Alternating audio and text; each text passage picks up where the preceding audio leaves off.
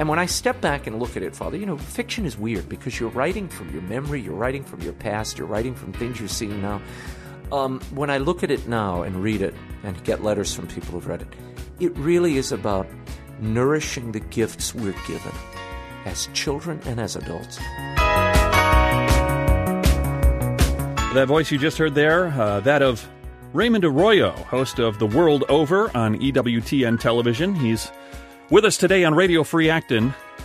So glad to have you with us once again for the podcast of the Acton Institute for the Study of Religion and Liberty. My name is Mark Vandermas, and I'm your host here on Radio Free Acton. That's what we call the podcast. We'll get to our interview today, which features Acton Institute president and co-founder Reverend Robert A. Sirico talking with Raymond Arroyo of EWTN television. We'll get to that in just a moment. First of all, I want to review, because we do have our big event coming up, as usual, Acton University, happening June 16 through the 19th this year, and we are fast approaching the close of registration. So if you're interested in attending Acton U, if you don't know anything about Acton U, or if you know about it and you think maybe it's something for you, I'd encourage you to head over to university.acton.org and get the registration process started. Remember, closing of applications this year for Acton University will be May 20th. You have to register on or before midnight on May 20th. I don't want to waste too much time on introductory comments here today. We do have a good interview here, and let me just step aside and hand the microphone over to Acton Institute President Reverend Robert A. Sirico as he talks with Raymond Arroyo here on Radio Free Acton. I'm delighted to welcome Raymond Arroyo to the Acton podcast, and it's nice to have the tables turned on you. Not for me, it's not. I'm out of control. You're the one who's usually interviewing me. And right. And as I was recalling last night, it goes back to a conference we had on welfare that works. I think that was the name of it, in the 1990s. Oh, my gosh. You have Washington, a great DC, memory. And you came up to me, and you were not yet an EWTN reporter. At that time, who were you working for? I was working for the Family Channel. I was working for the Family Channel as their congressional correspondent. And it was a very, I remember the conference, and I had read your writings in the Wall Street Journal and elsewhere, so I knew exactly who you were, but, you didn't know who I was, and that's probably a good thing. Well, then it was destiny. It was destiny. We became good friends over the years, and tell us, probably what you're best known for is the work that you've done on EWTN, particularly with Mother Angelica.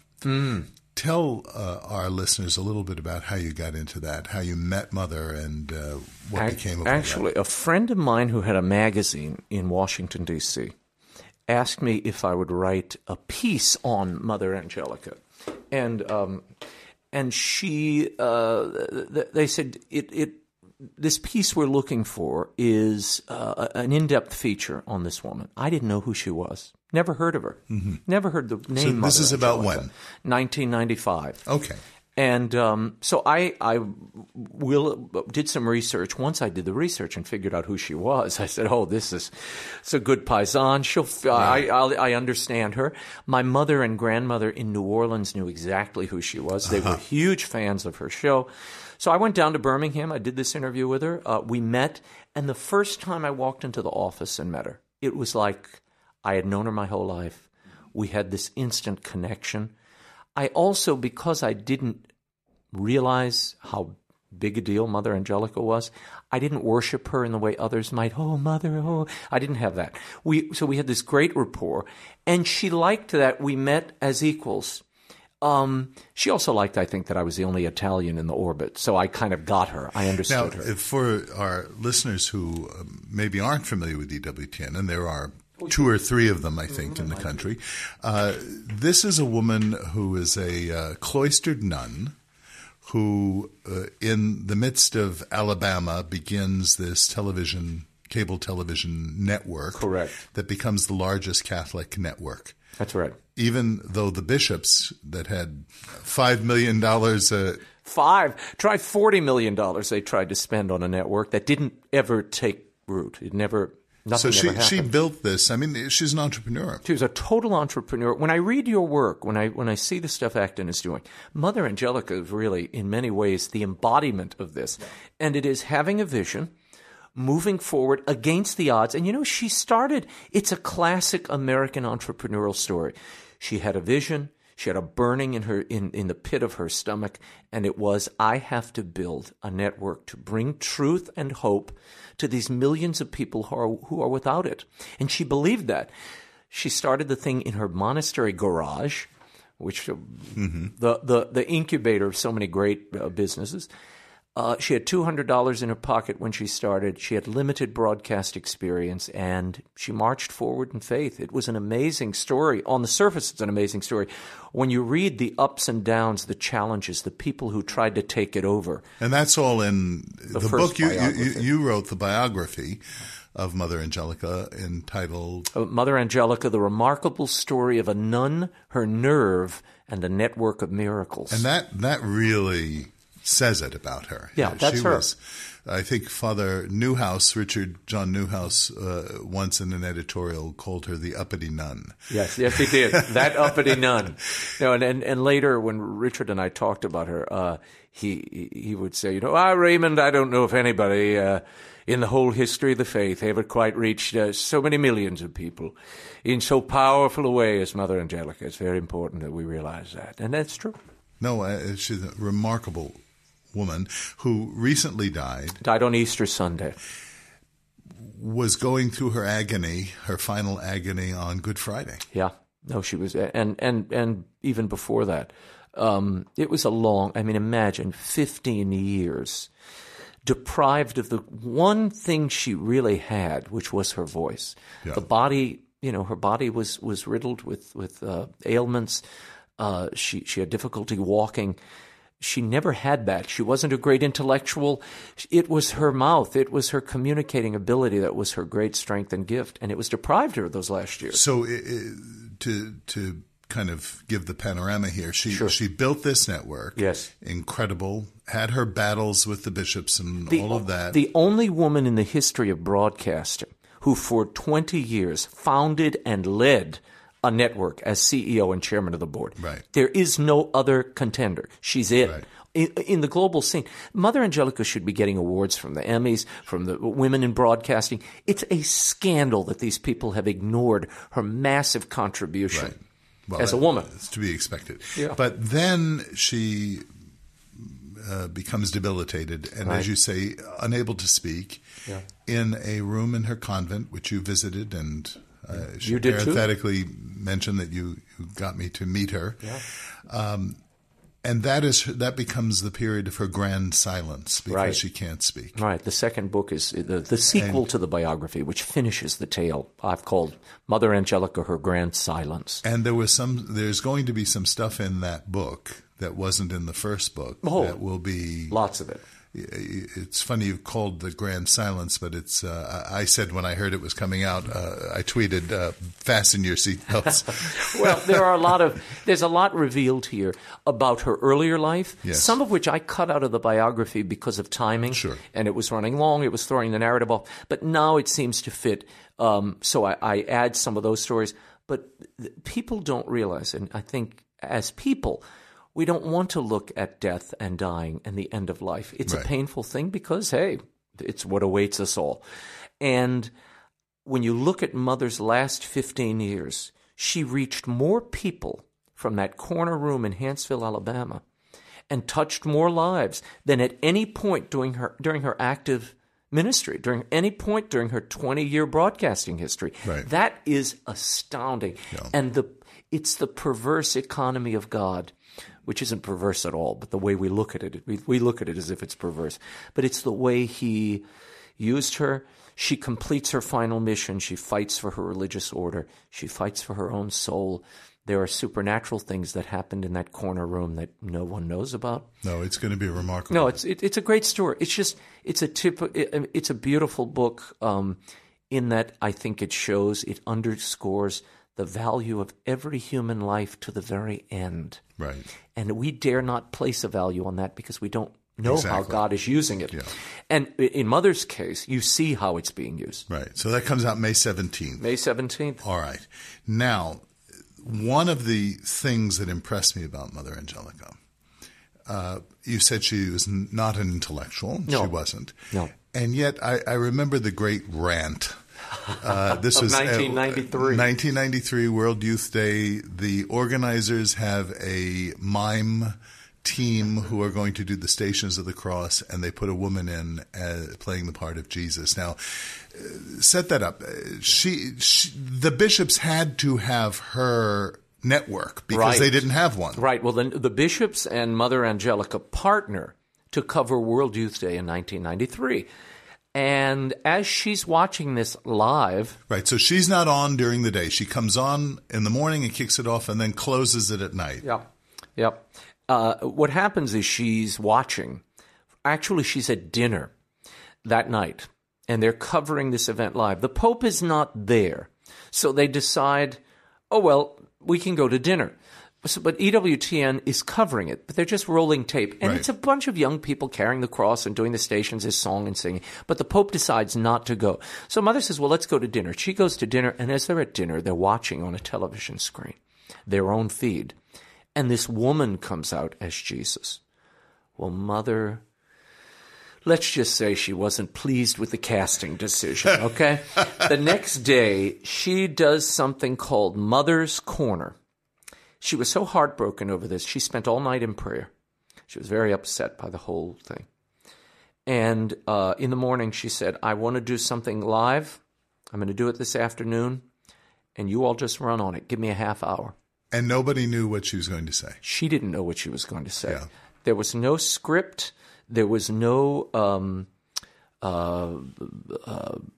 prompter, nothing. She sits in front of the screen, and for a half hour, reading the press release from the bishops' conference, she excoriates the decision makers, those who created this mime troupe. And she says at one point, I'm so sick of you, liberal church in America. We're not going to take this anymore. You're blasphemy. You're cutting down the simple faith of people. We're going to be very Roman. We're going to be very Catholic. And that's when she made the decision to jettison her modern habit. And Which wasn't so modern. Which wasn't so modern, but she returned to the very traditional habit that she's known for now. We're going to be very Roman. Very Roman. Very Catholic. But here's the point I want to make about that. I've listened to that, seen that, which has now been, as well as EWTN could scrub it from their website. And nonetheless, there are people who did record it when it happened. Right. The fascinating thing about it is, it isn't the critique and the language that I would have made. Much simpler, much more emotional, much more. But she hits all the bells.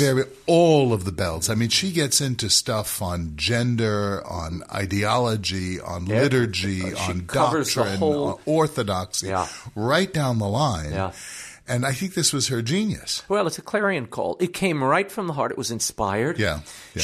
And this is how she operated. She never premeditated or thought about anything. She told me once, and I think it's true, she said, my whole life is a testament to the power of divine providence. And when she did a broadcast, remember, this woman would teach for 2 hours a week live on television without a net, no script, no producer telling her what to say. This was just coming out of her. It was amazing. She'd sit there with her Bible, and she'd even take calls at times. And one of the things she did so well, and this is why I want to segue into some other stuff here, she would tell stories. That's exactly right. And her mother was a great storyteller, May Rizzo. They had a saloon. The family had a saloon in Canton, Ohio. You're making this up. You're making this up. No, I'm not. They literally had a saloon. The grandfather ran an old saloon. He was probably running booze during Prohibition when I dug the records up. But it was the meeting place for all the Italians. Like here in Grand Rapids, you have Polish meeting halls. Oh, yes. One affiliated with the parish here. Well, they had the same thing in Canton, Ohio. Right. She learned the stories from the street, and she learned how to tell them from her mother. And when she sat in front of the camera, she would literally, before a show, go with the Bible. She'd flip it open. She'd say, what do you think we should talk about tonight? I said, I don't know. I have no idea. Oh, look at this. It's about joy and adversity here. We'll do that. That's what we'll do tonight. She'd literally walk out and 3 minutes later do an hour on it.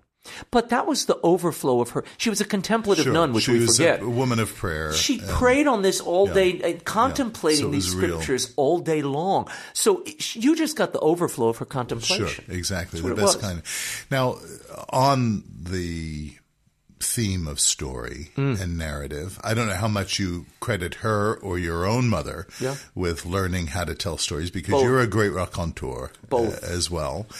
You are doing a children's series. I am. And the first volume has just come out. Give us a little snippet of what that's about and where people can get the book. It's called Will Wilder, The Relic of Perilous Falls. And Will is a 12-year-old adventurer. He gets into all kinds of trouble by making terrible choices, I think, like all of us. He's impetuous. He has a sense of adventure.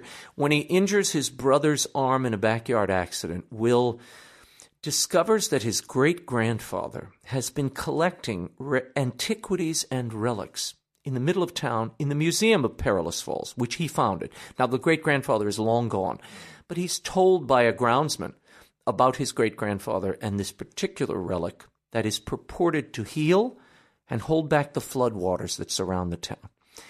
And Will reasons very quickly and impetuously, as a kid would, if I can get that relic or get my hands on it, it might heal my brother's arm, get me out of this 2-week punishment, and then I'll bring the relic back. Or it might just be a pious legend that nobody can't do a thing. But he decides to break into this undercroft with the help of his friends and a very mysterious riverboat captain. And he goes in and does it. And all heck breaks loose, including the revelation of his destiny and his reason for being. And when I step back and look at it, Father, fiction is weird because you're writing from your memory, you're writing from your past, you're writing from things you're seeing now. When I look at it now and read it and get letters from people who've read it, it really is about nourishing the gifts we're given as children and as adults. And at times, parents, we try to protect our children. We almost are afraid of those gifts at times. And in Will's case, his parents are deathly afraid of it. They know what his gift is. He can see things no one else can. Mm-hmm. And what we learn together through the story is you've got to nurture these gifts because they might be important not only for the sake of that child, but the sake of all society, all of us. And you're telling stories, but teaching values. Well, sure. Well, there are values in story. Every author comes to, I think, a story with his own, with everything he brings to the game. And that's your memories, your heart, your soul. So sure, there are values or non-values brought to bear. In my story, there are consequences for Will's actions, and it is a coherent moral universe. Right. I thought that important because it's true. Right. And kids need truth. Now, let me tell you, it's not a pious tale. People have asked, well, why does he's very disobedient. Yeah, he is disobedient.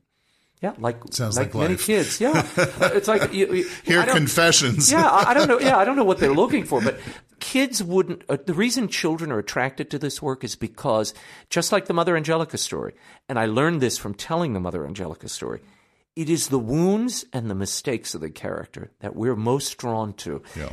The glories, the inspiration comes from their overcoming the challenges they face. But the wounds are what we can most identify with. So Will is a wounded kid. He makes mistakes. He's impetuous. He doesn't listen. And he discovers inch by inch, year by year, that life is not a solo sport. You have a family and people around you that help make it go. So this is the first volume in 7... I almost don't want you to say it, but yeah, a multi-book series. Multi-book series, in okay. case I cut it off at 5. But, but no, it's. I've got 2 of the books are already written. I'm working on book 3 now, and then and we'll go from there. But it's been beautiful. The reception has been incredible from and everybody's liking it to the Harry Potter. Series. It could become a new industry. Well, some of the reviewers have said it's Indiana Jones meets Percy Jackson, which I like. And the relics and antiquities in the book, all of them can be found in churches and institutions and libraries and museums all over the world. That I love, too, because kids can go on their own scavenger hunt. Sure. And they can get it on Amazon. Oh, Amazon, Barnes & Noble, Walmart, Costco, everybody's carrying this book. Okay, that's great. Really been beautiful. Random House is the publisher. They've done an incredible job. Now, in addition to writing stories about children, and in addition to doing Frank Sinatra songs, right, and in addition to being an entrepreneur yourself in a variety of different things, and this, I don't mean this to be offensive, it surprised me when I got to know you that you're a serious intellectual. I mean, you're not just a song and dance man. I mean, we sit and have serious conversations on economics, on policy, and have had our go-arounds on different issues. Well, don't give me up now. Don't make them think I'm smarter than Well, here's what I want to ask you about. It's a difficult question, and really kind of different from the whole conversation we've been having. Sure. But what are you making of this pontificate of Francis? But look, Pope Francis, the day he was elected, I remember being out in the square. We were in Rome together, there, yeah. And I remember I was live on CNN when it happened, and it kind of threw me. I knew who he was, and thank goodness I knew his background. He was number 15 in my folder, my briefing folder that I brought over, and I only had 15 candidates, so he was thank goodness he was included. Look, Pope Francis has been for so many who I think have felt marginalized or forgotten by the church. He has become a welcome face and someone who's incredibly attractive to them. You see, when he travels, he excites people and he brings out a real emotion from them, and that should not be minimized. At the same time, there are some, I think, who are confused by some of his writings, some of his pronouncements, and they're wrestling with how this fits.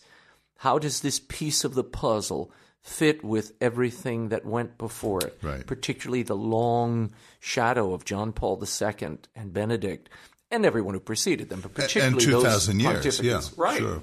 But particularly those pontificates. And there are things that seem discordant and out of tune with the immediate predecessors, and that has caused some agita among not only intellectuals, but theologians, canon lawyers I talk to regularly. And so I really consult with them to tell me, look, I'm a reporter. My job is to present the questions and the challenges before everyone. Their job is to provide the answers. I don't do that. I don't do that in fiction, and I don't do it in nonfiction. You sure do it in conversations over drinks that's a dinner. Different thing. That's different. You know, I mean, I have my own opinions, sure, but of course. That place is not necessarily for me. People don't come to me for a final word. People come to me to find out what's happening. Right. They just want a kind of a clear take on it. Look, I am reporting things that are uncomfortable at times. When the Pope came out with this letter on this exhortation on the family, I've been covering this up close, probably closer than anybody in the Catholic world and maybe outside of it. Cardinal Casper, Raymond Burke, we sat down and did extensive interviews with both of them. We covered the synod process inside and out, and this exhortation, which is sort of the summary from the Pope's perspective of this synod. So we listened to these cardinals and bishops for 2 years. This is his final ruling. It is a complex document. Some of it is beautiful. Some of it is troubling at the end, Chapter 8. Yeah, Chapter 8 is the thing, footnote 351, most ambiguous, and we'll leave that for another conversation. But it's important for people to know where to look so they can have that conversation. And it is a question. Has doctrine been changed? Well, no one can change doctrine. Right. He can't do that. But I argued and I made a prediction at the end of last year. And my gut, against my friends Robert Royal and Father Murray, I said, I believe the Pope is going to change practice, which will effectually change doctrine. Because when you change practice, you do change doctrine. And that is, I believe that's what we see. Yeah, you don't change doctrine, but you change the belief of people. Right. And that's akin to changing if no one reads the doctrine or understands it or practices it, is it really doctrine? I would argue no. But you're right. You can't change the word, the doctrine itself, but you can change the practice and acceptance and understanding of that doctrine. And that's what I think is happening. Well, this is an interesting discussion in the midst of a lot of interesting discussions. And our listeners can tune in to EWTN to catch Raymond's show on Thursday nights. Thursday night, 8 p.m. Eastern. And, of course, we're on the Internet. You can watch us, stream us. We have a YouTube channel at EWTN. Or you can watch live. There are 5 re-airings through the week. Right. RaymondArroyo.com. You can find everything there on the books, on the show, the whole world. If you want to be informed on these kind of vital discussions having to do with politics, economics, theology, aesthetics, culture, the arts, see some of Raymond's Christmas shows, singing Sinatra, and all of the rest of it, go to those places online. And Raymond Arroyo, delight to have you with us here in Grand Rapids. Thank you, Father. Great to be back.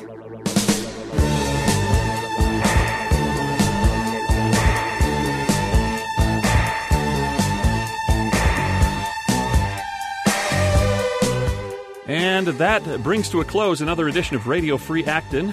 Thanks once again to Reverend Robert A. Sirico, president of the Acton Institute, for coming down and handling the interview duties here in the Acton studios. And thanks as well to Raymond Arroyo of EWTN Television.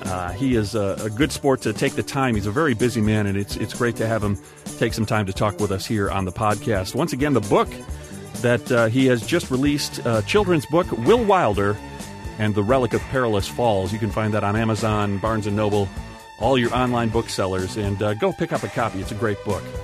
Again, thanks to Father Sirico, thanks to Raymond Arroyo, and thanks, of course, to you for listening. We will be back with more editions of Radio Free Acton in the future. For now, I wish you a good day, and we hope to talk to you later on the next edition of Radio Free Acton, the podcast of the Acton Institute for the Study of Religion and Liberty. Have a good day, folks.